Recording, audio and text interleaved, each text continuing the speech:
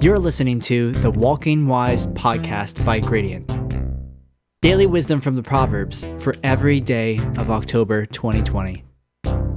Here's today's episode. Proverbs chapter 27. Do not boast about tomorrow, for you do not know what a day may bring forth. Let another man praise you and not your own mouth, a stranger and not your own lips. A stone is heavy and sand is weighty, but a fool's wrath is heavier than both of them. Wrath is cruel and anger a torrent, but who is able to stand before jealousy? Open rebuke is better than love carefully concealed. Faithful are the wounds of a friend, but the kisses of an enemy are deceitful. A satisfied soul loathes the honeycomb, but to a hungry soul every bitter thing is sweet.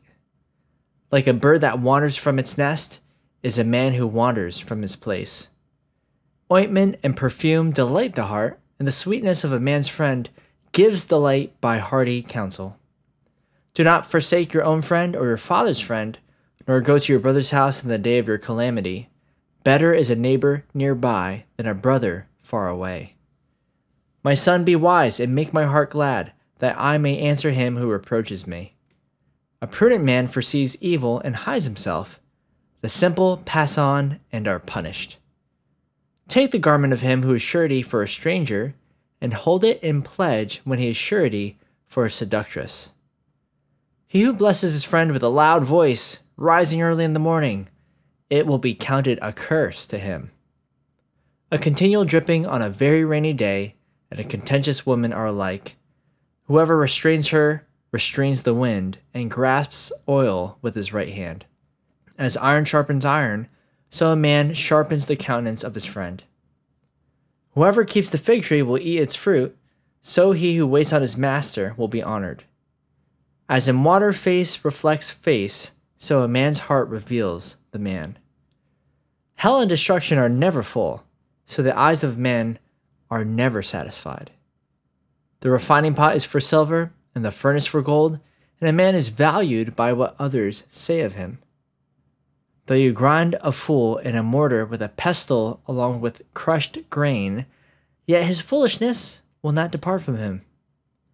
Be diligent to know the state of your flocks, and attend to your herds, for riches are not forever, nor does a crown endure to all generations. When the hay is removed and the tender grass shows itself, and the herbs of the mountain are gathered in, the lambs will provide your clothing, and the goats the price of a field. You shall have enough goat's milk for your food, for the food of your household, and the nourishment of your maidservants. About a year ago, I was walking with Tatum down the stairs of our apartment complex when she asked me, "How many friends do you have?" Which is a very hard question to answer. You see, when I was little, I vividly remember praying for a friend that I could play with, as my sister was 3 years older than me, and I was always around her friends, and it didn't really seem like she wanted me around. So God answered my prayer by giving me a neighborhood friend I grew up with.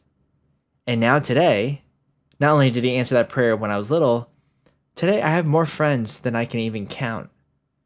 But I think that sometimes friendships are taken for granted. We have people we are friendly with because we see them at work or school or church. And there's those that we have common interests, common goals, or people that we grew up with. But if we never deepen our friendships, we're always going to feel a little bit lonely. But deepening is hard work and not for the faint of heart. So let's see what advice Proverbs chapter 27 has for us to deepen our friendships. Verse 6. Faithful are the wounds of a friend, but the kisses of an enemy are deceitful.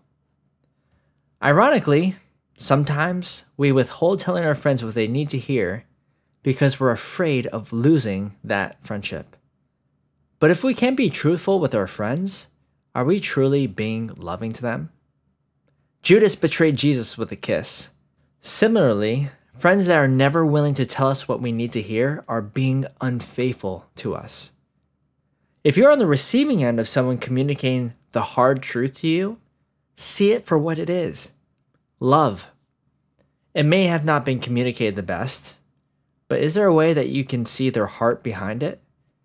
If you're reluctant to deliver the truth to your friend, can't you see that by sharing the truth, you may prevent them from greater pain than your criticism?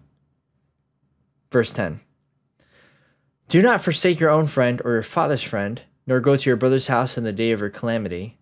Better is a neighbor nearby than a brother far away.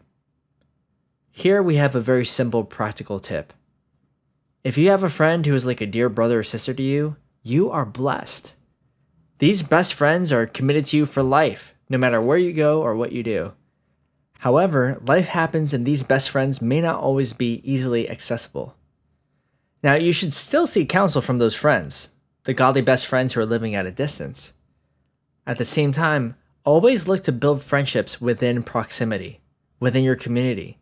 People who see you day in and day out, who know who you are, who see you, so that when the urgent situations arise, someone who has the proper context is able to point you to the word, but also speak to the immediate situation. Verse 17. As iron sharpens iron, so a man sharpens the countenance of his friend. Friendship is a God-given blessing in this life. By godly friendships, we are able to grow each other, encourage each other, and point each other to Jesus. Friends keep us sharp. I know for me, I'm a lot more motivated to read up on theology and philosophy if I have friends who are going to sharpen me along the way. I have a lot more motivation to work out if I have someone who's going to challenge me and hold me accountable. But just remember how iron is sharpened through consistent and repeated clashing. Now, I'm not saying that friends need to argue all the time, but there should be friction in the relationships that grow you.